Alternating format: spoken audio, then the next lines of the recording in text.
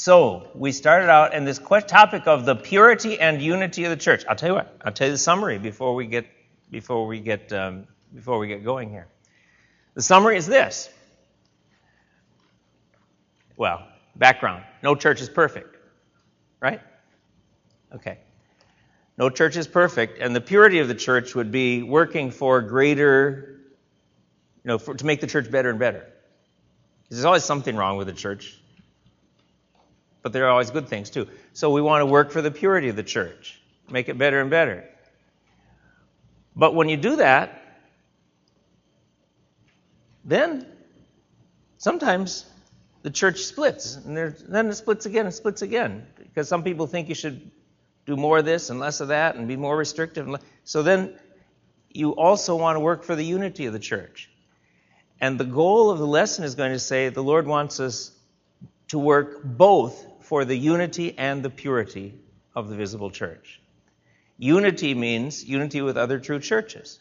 And purity means making the church better and better. And those two sometimes are in tension. And we see it, for instance, in churches that have struggled with more liberal tendencies. The Episcopal Church, for instance, in the United States or worldwide is going through this struggle now. And you see it in the news headlines a lot, where the Episcopal Church in the United States ordained a homosexual bishop.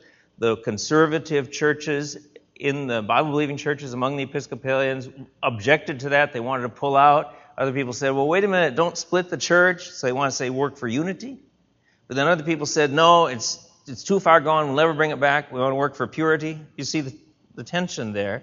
And recently within the state of Virginia now, what a handful, 6, 10 conservative, maybe 12 Episcopal churches in Virginia have won significant court battles to keep their property while they withdraw from the denomination. So they're saying, well, we worked at unity for so long, but you guys are too far gone from the true gospel. So in order to preserve the purity of the church, we're not going to be part of the Episcopal Church in the United States. And their system is you've got to be under the leadership of some bishops and archbishops in their political system. So they found some bishops in Rwanda and Uganda who were very Bible-believing. They said, hey, we'll be part of your church. So they're part of the Anglican Mission to America. Isn't that interesting?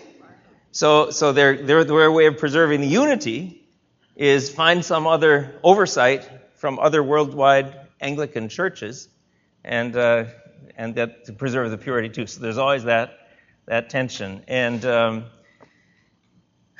some of you have come from Baptist backgrounds, and the Baptists of various sorts have gone through different changes and divisions and splits where the leadership of the church becomes more liberal, and then people say, well, we can't strive for the unity anymore. We've got to go to purity and have a more pure church. All right, so that's the background. So first of all, we started last week talking about the fact that there are more pure and less pure churches. I wonder if we can see that board, and I'm going to draw a diagram up here. Can you see this, or could somebody help me lift this up? Maybe we'll just put it up on the podium. Thank you, David. Okay, so there are more pure and less pure churches. So we have this diagram. We have false churches, and there are true churches. And then among true churches, there can be more pure and less pure churches. So, did we blocked you from seeing? Let's lift it back down. Well, let me draw on it here for a second. So the question is, among more pure and less pure churches, you could say we could measure this according to doctrine. Is the doctrine faithful to the Bible? Or does it become, over here, churches becoming more liberal and they begin to deny some of the Bible, but they're still preaching that you have to trust in Jesus as your Savior, but they start to compromise on some of the truth of the Bible, and then they're compromising on more things, then they're saying that, there are other ways to God besides trusting in Jesus. How far do you go over this way before you slip into a false church? See? So on doctrine, you could measure that. But there are other ways of measuring that, so that you can have churches that have very pure doctrine and everybody signs on the dotted line, but they don't care for anybody. They're just horribly unfriendly. And you try to visit the church and nobody talks. So you'd say, evaluating them doctrine, they're way over here, but evaluating them on love and care for others, they're just failing. Does that make sense? And maybe that really pure doctrine church isn't doing anything on evangelism. Nobody's reaching out. See, and so you say, oh, they're way over here on evangelism. They're not a false church, but they're doing zero in terms of bringing people to the Lord. Now, I'm going to mention Dudley here, too. Dudley, can you stand up for a second? I just found Dudley's moved here from Albuquerque. He's a flight instructor at Scottsdale Airport, Scottsdale, whatever it is. But Dudley was the evangelism director at an evangelical free church in Albuquerque. And one of the things he did, he just showed me an article about it, was a race course in the church parking lot. But it wasn't high-speed race. It was precision driving race. It was slalom driving and things. And that's evangelism. It's an outreach, see. And he said, Scottsdale Bible Church parking lot is a lot bigger than the one we use here. Okay. All right. So there's evangelism. You can measure it that way. Or you could measure it on, what about caring for the poor? Does the church have an outreach to care for others and care for the needy? And maybe a church, you could see maybe a church is just way over here in care for the poor, but they might not have very good doctrine. They've got all sorts of, they don't know what they're teaching. Do you see what I'm saying? So a church can be strong or weak on various categories. And we see that in examples in the New Testament. Let's lift this back down now. Thanks, John. So it can be strong or weak in various categories. We see this in the New Testament. Paul's letters to the Philippians and Thessalonians show they were relatively free from doctrinal or moral problems. We mentioned this last week.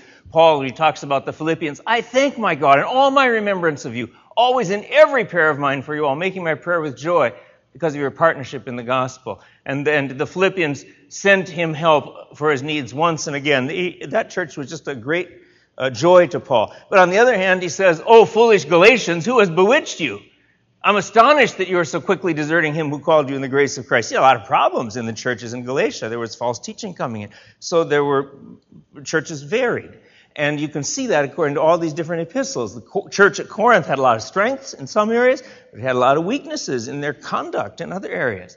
So we've got this diagram. There are more pure and less pure churches, and among true churches, there are more pure and less pure. And then of course, there's that whole other category of false churches. Now, how do we define these two, the purity and unity? The purity of the church is the degree of freedom from wrong doctrine and conduct, and its degree of conformity to God's revealed will for the church, doing what the church is meant to do. Okay? And when you move to a new area, so Dudley moves here to Scottsdale, he's looking, should we go to Scottsdale Bible Church or should we go to some other church? He's looking around. And you want a true church, but then among true churches, some people say, well, we're looking for really good music. Other people say, the teaching, the Bible teaching, that's what we're looking for. Other people say, no, this church is too big. We want a smaller church where we feel part of a family and we feel like we can fit in and feel cared for. So people look for different things.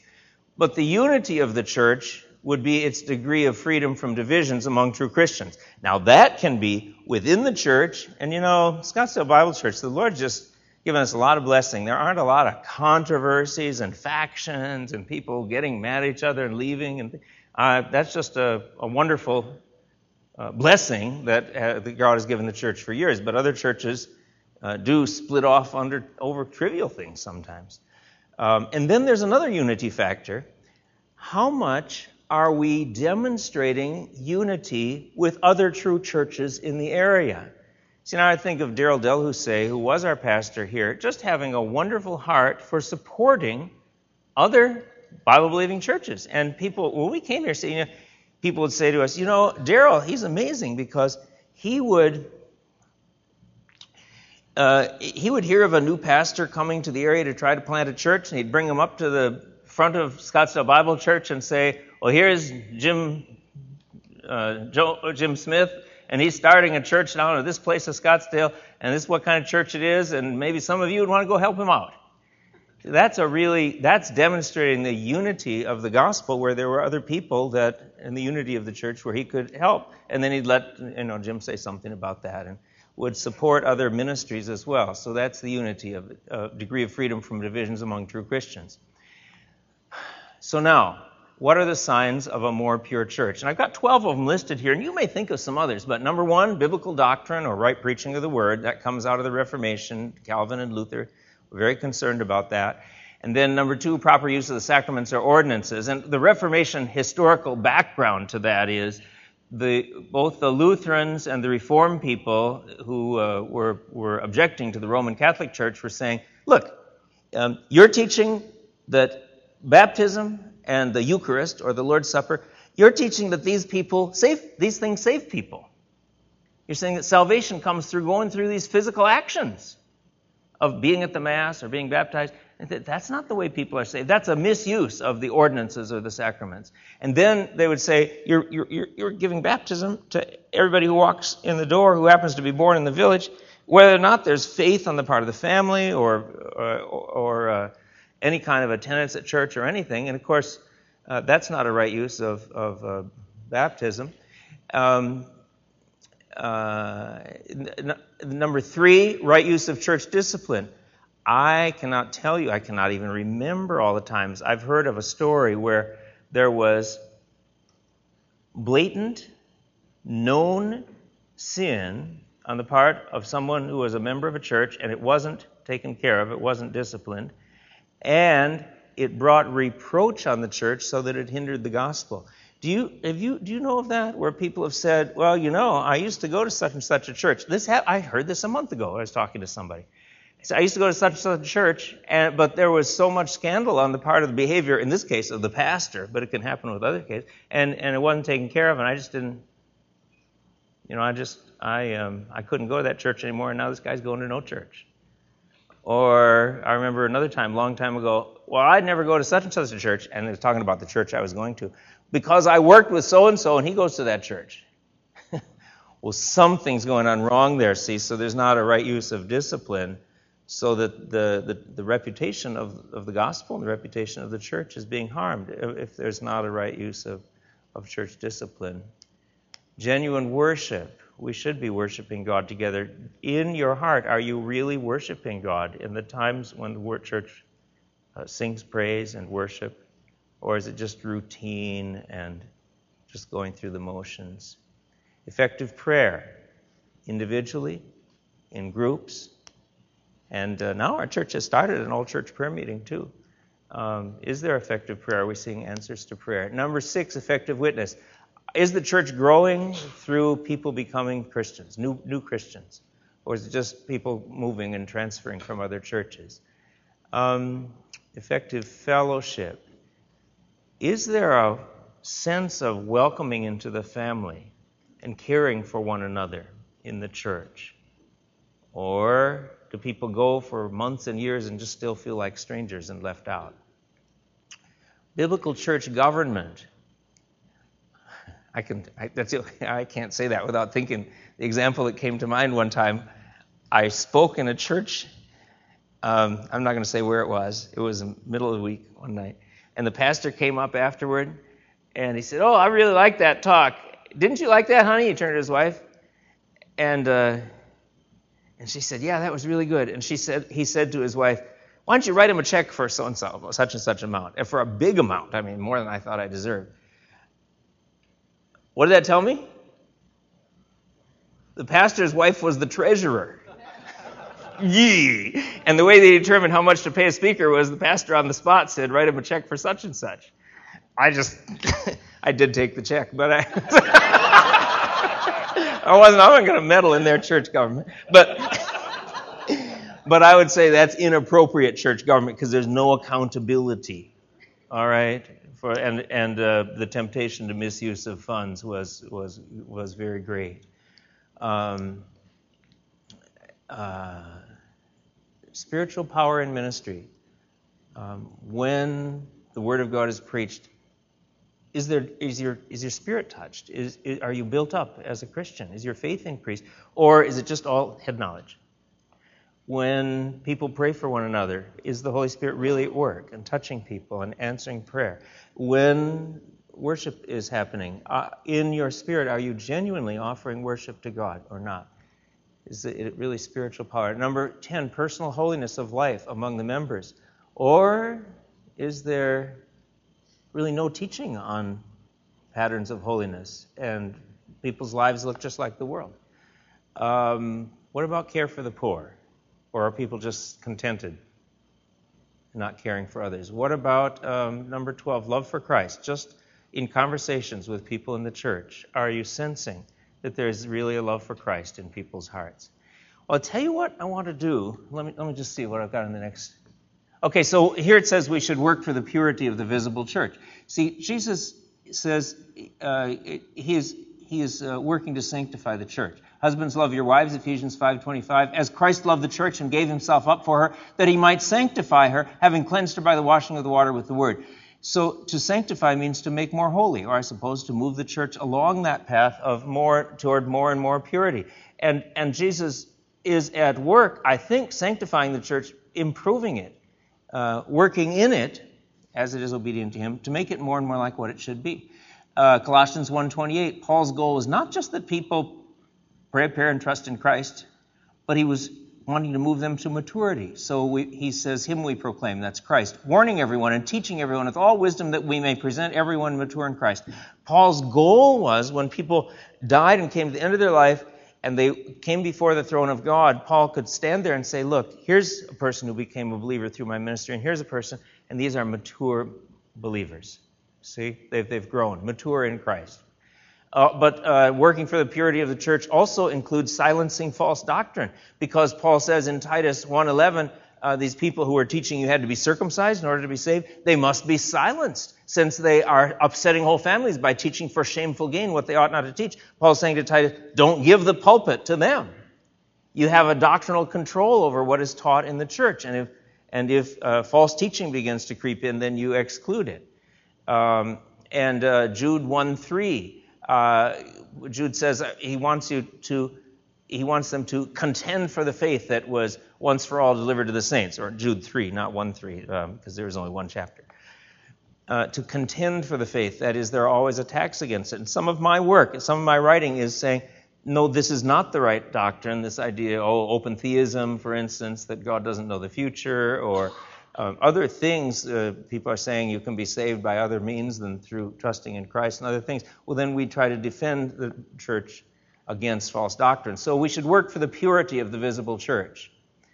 Now, before I go on to unity, here's what I want you to do. This is a little exercise. Can you take that list of 12 items, signs of a more pure church, and on a scale of 1 to 10, this is not for anybody to see, this is just for yourself, write down where you think Scottsdale Bible Church is. Could you do that? I'm not going to collect this, I'm not going to show it to anybody else, but just put 10 on biblical doctrine. With special reference to our class. No, I'm joking. But 10 would be it's the best that you know of, and 1 would be it's a horrible failure. Just rank 1 to 10 those 12 categories. Could you do that? We'll just take a few minutes and let you do that. Oh, if you are a visitor here, you could do this with respect to your own church. Okay, now I want you to draw a line down the right side of that, and I want to do this again with regard to this class. Okay? And look, on proper use of the sacraments or ordinances, you could give us a 0 because we don't do baptism or the Lord's Supper in here, and that's not going to bother me because that's not our purpose. But go ahead and just see what you think, just honestly, with respect to this class. Maybe you should put does not apply on sacraments or ordinances. Anybody still writing? All done? You know, look over that list, especially with regard to the church, and just put a mark by the 1 or 2 that you ranked lowest for Scottsdale Bible Church.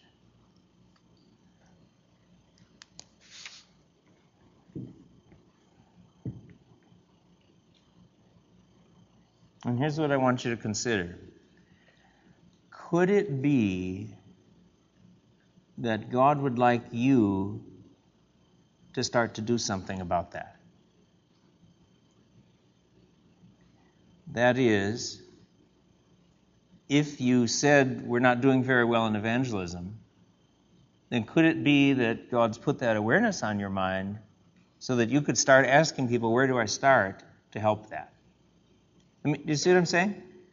That this exercise can be useful if it points out areas of need that you see in a church. And I don't want to talk about any of those things publicly because I don't want this to be a forum for criticizing things that people are grumbling about here or there.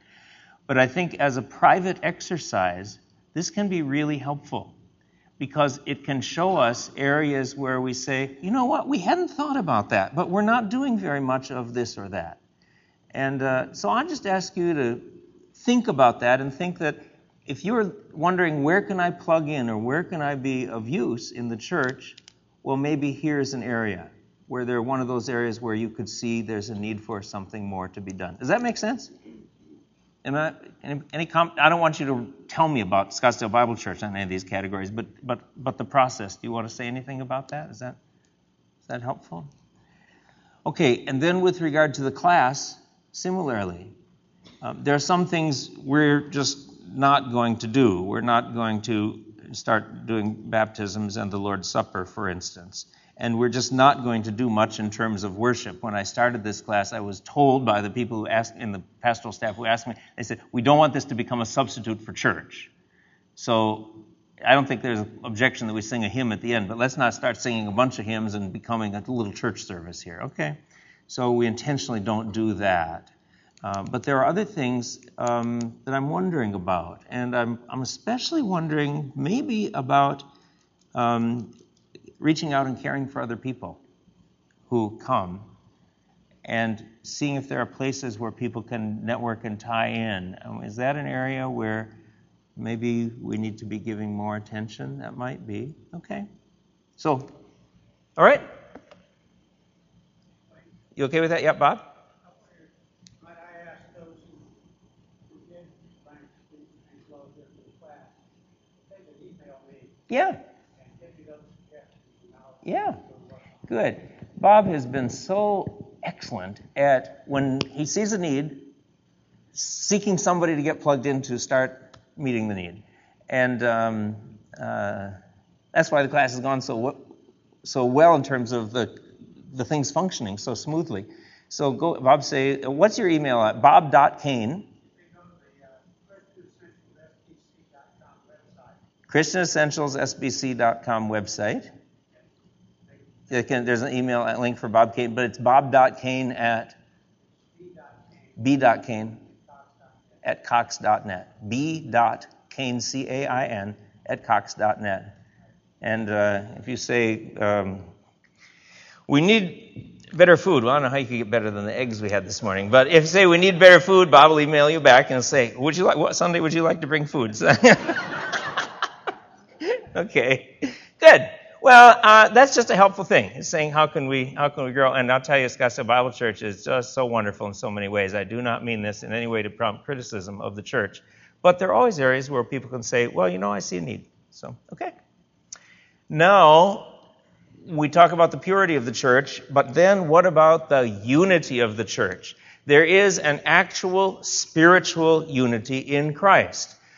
So Paul says in 1 Corinthians 1:2, to the church of God that is at Corinth. So he's writing, Corinth is in southern Greece. He's writing to this church in southern part of modern-day Greece.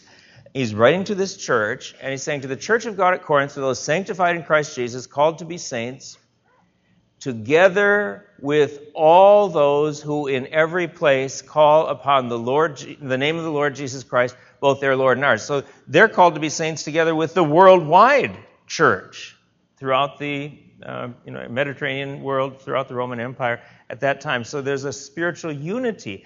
And Paul says in Ephesians 4:3-6, we should be eager to maintain the unity of the Spirit in the bond of peace. There's one body and one Spirit, just as You were called to the one hope that belongs to your call. One Lord, one faith, one baptism, one God and Father of all. Okay, and because of this actual unity, believers are commanded to live in unity with one another, to avoid those who sow disunity. So Paul says to the Corinthians in 1 Corinthians 1:10, I appeal to you, brothers, by the name of our Lord Jesus Christ, that all of you agree and that there be no divisions among you, but that you be united in the same mind and the same judgment. Romans 16:17-18, I appeal to you, brothers, to watch out for those who cause divisions and create obstacles. Now this is interesting, because Paul has never been to the church at Rome. He's writing to them saying, I'm going to come and visit you, and here's the gospel that I preach, and it turns out to be this marvelous book of Romans. But even though he's never been there, he knows that there are going to be in every church people who are divisive. So I appeal to you to watch out for those who cause divisions and create obstacles contrary to the doctrine you have been taught. Avoid them. For such persons do not serve our Lord Christ, but their own appetites, and by smooth talk and flattery, they deceive the hearts of the naive. So, now, here's the question. Someone who criticizes some doctrinal position that was taken in the sermon, is that person working for the purity of the church? That's a good thing. Or is that person wrongfully causing divisions, harming the unity of the church? That's a bad thing. And that requires mature judgment, doesn't it? And it's a hard decision. When I've taught in seminary classes year after year after year with students from dozens and dozens of different denominations, a lot of times the question comes up, shall I stay in the denomination that I was brought up in? I don't agree with some of these things they're doing, but God has put me there and I have a ministry. What should I do? What should I do? And there's always that question. You stay and work for the purity of the church, or do you leave and say, well, I can't be in this church. It's so impure that I have to go to another church and we'll work for unity there. And that's always, it's a hard question to decide. And when we've been to England a number of times, that's the constant question with people in the Church of England.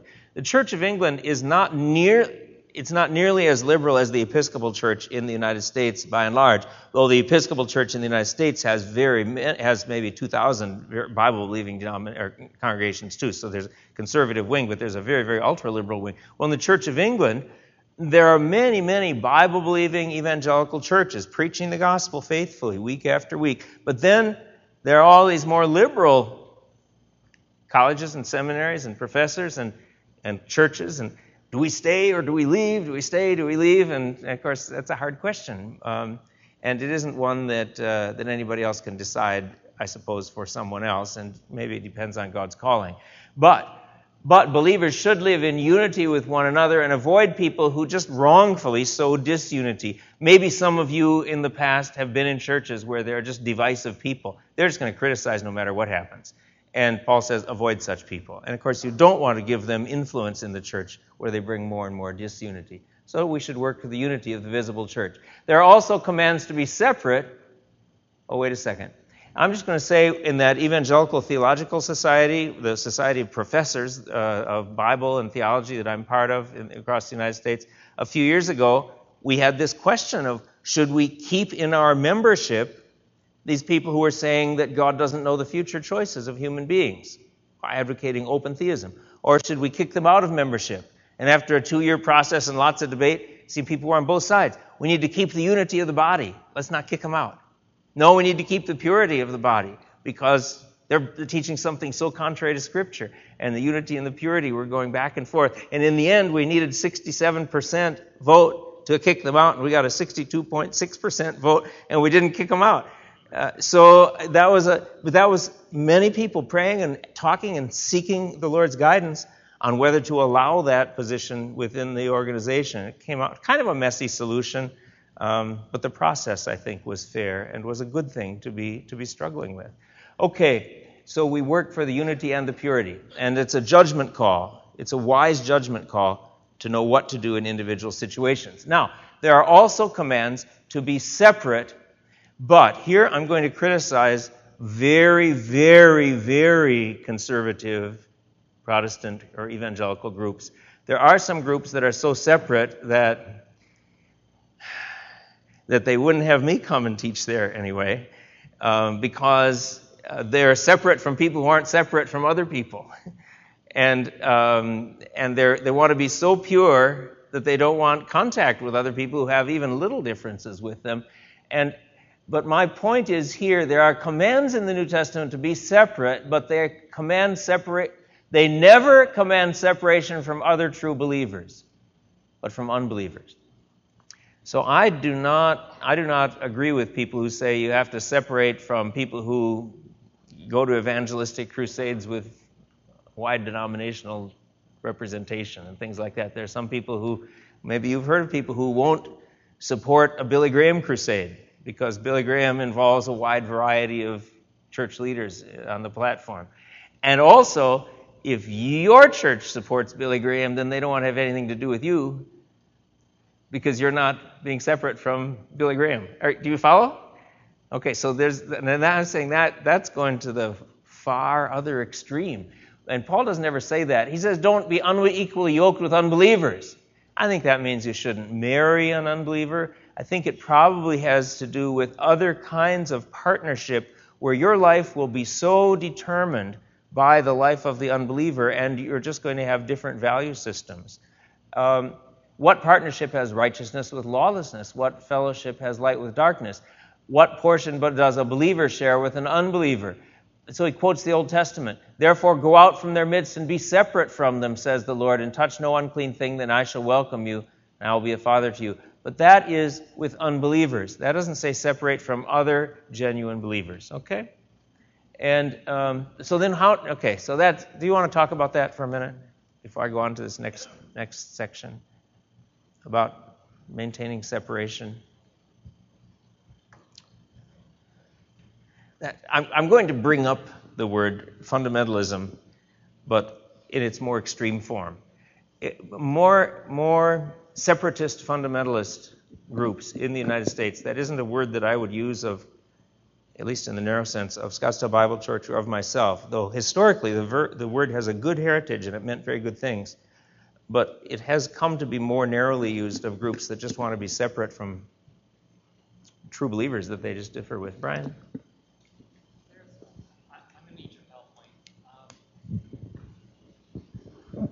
I thought there was a verse somewhere that talks about Paul was commanding them to be separate from a particular person, but do not treat him as an unbeliever. And I just don't know, I can't remember where it's at, but I was hoping maybe you do. And if you could address I do, that. But I can't remember where it is. and I'm just curious if it has to do with church. It has to do with discipline. It's 1 Corinthians. Where is it? It's in 1 Corinthians. It's in 1 Corinthians. Yeah. There may be a time that it may have to do with discipline where it I don't know. I can't deal with something I can't find, and I should know it. Sorry. If you find it, ask me. Okay. Well, now, let me go to one more thing before we come to the end here. The question is, if we're supposed to strive for the unity of the church, why are there so many different denominations? Haven't we failed the Lord in protecting the unity of the church because we've got all these different denominations? And that used to worry me. It doesn't worry me so much now, and I'll explain why. First, where did this come from? Well, there was only one church unified throughout the world with one church government until 1054. In 1054 AD, the Eastern Orthodox churches separated from the Western churches under the authority of the Pope. And so today, the Greek Orthodox, the Russian Orthodox, the Syrian Orthodox, Serbian Orthodox, all these Coptic Orthodox, all those churches are not under the authority of the Pope, and they're what we call Eastern Orthodox churches. So now you've got two groups of churches. Then, 1517, Martin Luther nailed his 95 Theses to the door of Wittenberg Castle Church, and that led eventually to Martin Luther's excommunication from the Roman Catholic Church in 1521. He wanted to reform the church. He didn't want to but he was kicked out. All right, now we've got Lutheran churches and Catholic churches and Orthodox churches. We've got three groups. Then about 1525, the Anabaptists began to form churches of believers only in Switzerland, and shortly after that in England. They started to say, you know what? We're going to start a church where not everybody who lives in, I'll say Scottsdale, not everybody who lives in Scottsdale is automatically a member of the Lutheran Church. But we're only going to have members who personally confess their faith in Jesus Christ and are baptized. And that's going to be, it isn't automatically everybody who lives in the town. So all of a sudden, the Baptist church traditions started. And I remember Margaret and I, a few years ago, I looked on the map, and we were only a few miles away from Scrooby, Scrooby, in England, a little village still today of about 200 people. And we went there and we saw the Church of England church, stone church still there, and then across the field we could see a farmhouse where there had previously been a farmhouse where separatists who became Baptists withdrew from the Church of England and started to meet on their own, a church for believers only. And the way you got into the church is you were baptized by immersion, not as a child by sprinkling. And they were persecuted, not by the Catholics, by the Church of England. So they fled to Holland, and then they wanted to have a place for themselves. They came back to England, loaded up ship, and they sailed in 1620 to Plymouth Bay Colony, and they formed Massachusetts Colony eventually, and started the new church in the New World. And Margaret's great-great-great-great-great-great-great-grandfather, William Brewster, was on that ship. Not William Brewster. Yes, William Brewster. Who's the elder on the ship. So all of a sudden, Baptist churches began to form for believers only. And then 1534, Parliament in England passed laws placing the Church of England outside the control of the Church of Rome, and then it was officially excommunicated by the Roman Catholic Church in 1570. And then we've got lots of churches: Roman Catholic, Lutheran, Episcopalian, Baptist, Reformed, or Presbyterian, following John Calvin. And in the centuries following the Reformation, Protestantism split into hundreds of smaller groups. Bob was talking to me this morning about Missouri Synod background. Where are you, Bob? Yeah. And that was a certain group, but then there's the ELCA, and there's the Wisconsin Synod, all these among Lutherans. So, and Baptists, American Baptist, Conservative Baptist, Baptist General Conference, which I came from, Southern Baptist, many other kinds of Baptists. Now, and hundreds of other denominations. Is this a good thing or not?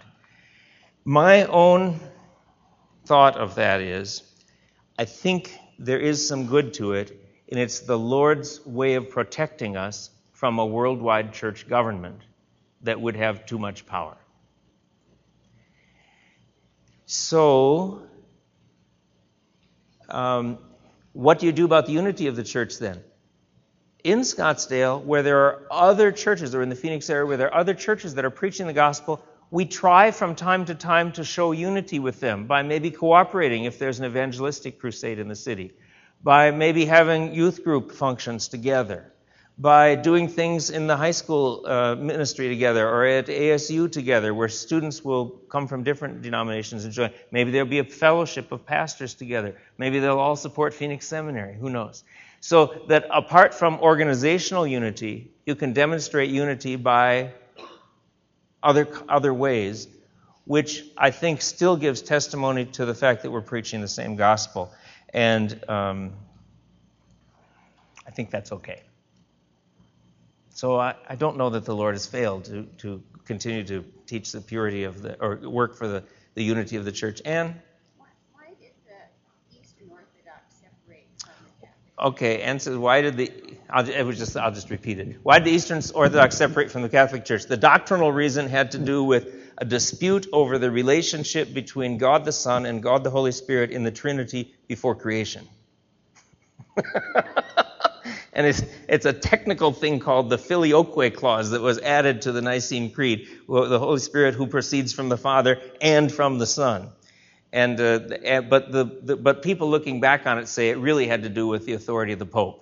And the Eastern churches didn't want to be subject to the Pope or the Bishop of Rome anymore. So there it is.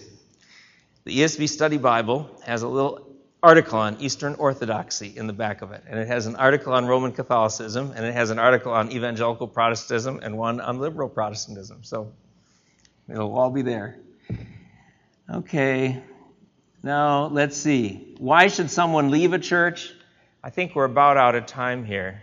And This is all of a sudden not working. Let's just go to the next slide, Trent. Or Carol. Yeah. I'm just going to let you look at that on the outline later.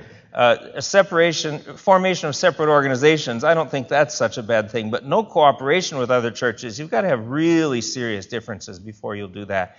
And no personal fellowship with other churches. That's a very extreme thing. And the only thing would be is if you're actually appearing to give support to a church that's a false church and teaching a false gospel. And then why would people ever separate from a church and go to another church? If the church is becoming liberal, maybe people will be saying, well, is staying in it doing more harm than good? And is there any reasonable hope of change? So those are just questions to ask, and you can think about that later. So that's the end of the question of the church and its unity and purity. Margaret and I have lived in various places. We travel to different places. Try to go to a church that believes the Bible and preaches the Bible. But we've ended up we've been part of an evangelical free church for a time. I was ordained in a Baptist General Conference church. I worked one summer as an intern in an Orthodox Presbyterian church, which was very doctrinally pure except for its view of baptism, but they just let me be there anyway. And we're part of an independent Bible church now, Scottsdale Bible Church. We were part of a Southern Baptist church at one time. We were part of another kind of Baptist church when we were in England, and part of a conservative Christian congregational church in Boston, Park Street Church. So lots of different kinds of churches, just looking for a Bible-believing church where we can join in and be part of the fellowship of God's people in different denominations. And many, many of you have probably done that as well. And while you're in the church, kind of look and see, can I work for the purity of the church? But can I also seek ways to demonstrate unity with other true believers in other churches so we continue to work both for the unity and the purity of the visible church? That's where we are. Anything else? Maybe one more question or comment, Mary Jane? Oh, she found the verse.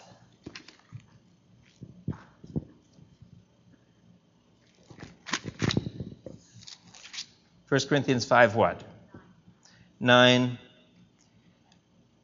I wrote you in my letter not to associate with sexually immoral people, not at all meaning the sexually immoral of this world, but I'm writing you not to associate with anyone who bears the name of a brother if he's guilty of sexual immorality or greed or is an idolater, reviler, drunkard, or swindler. Okay, so Paul's saying there, if there's someone who's the town drunk and people see him coming to your home fellowship group all the time, they're thinking that's what Christians act like. So there should be some discipline exercised. So I don't know if that's what you were talking about, but at least that would be that verse. Okay. Yep, Dave?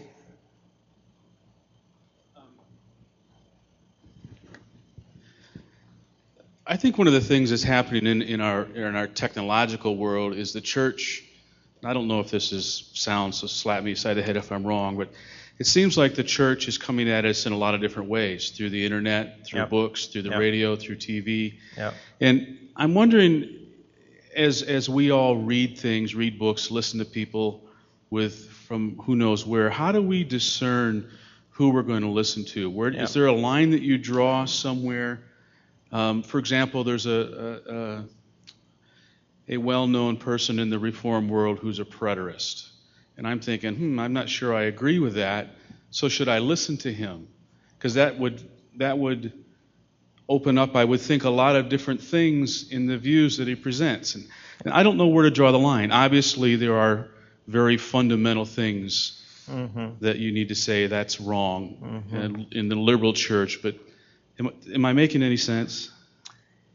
So this man would think that all the prophecies about the second coming of Christ have already been fulfilled and Christ isn't really coming back in bodily form? Well, this person thinks we're in the 1,000 years now. Okay. Well, that form, it wouldn't seem to me to be too harmful because the person might believe a lot of good things. And my question there is, Does the doctrine have significant impact on other doctrines or on how you live your Christian life? I can't tell in advance on that one. But if it doesn't, then I'd say it's not too serious. But if it begins to influence a bunch of other doctrines and how you live your Christian life, then I'd say, well, there's harm there. So I wouldn't support that ministry, for instance. It seems there's a book that I won't name that's very popular right now and is top of Amazon and flowing through the churches and things. And, Yep. And it touches people's hearts. It's The Shack. Yes. Okay, and I haven't read it yet, so I've heard a whole bunch of criticisms and I've heard a whole bunch of praise for it. And I think what's happening is it touches something deep in people's hearts in one of these areas, having to do with love of Christ and God's love for them, and probably caring for them. But it has other things having to do with the Trinity and the nature of God and the nature of Christ that are doctrinally incorrect. So how do you evaluate a book that's got a mixture of truth and error? I think you evaluate it by saying there's a mixture of truth and error. And just honestly say, well, I can be thankful for some good in it, but also, no, there's harm in it too. How do you evaluate a movie that teaches some good family values, but then teaches some wrong doctrine? You say it's a mixed review. So, all right. Well, I love this hymn, The Church is One Foundation, because it says, in the midst of all the troubles, the trials, the tribulation, the Lord is protecting His church. And there are saints, Christians, that He raises up. Yet saints their watch are keeping. Their cry goes up how long? So that's you, watching for the purity and the unity of the church on earth during our lifetime. So let's sing this, and then we'll be done, and see you September 7th.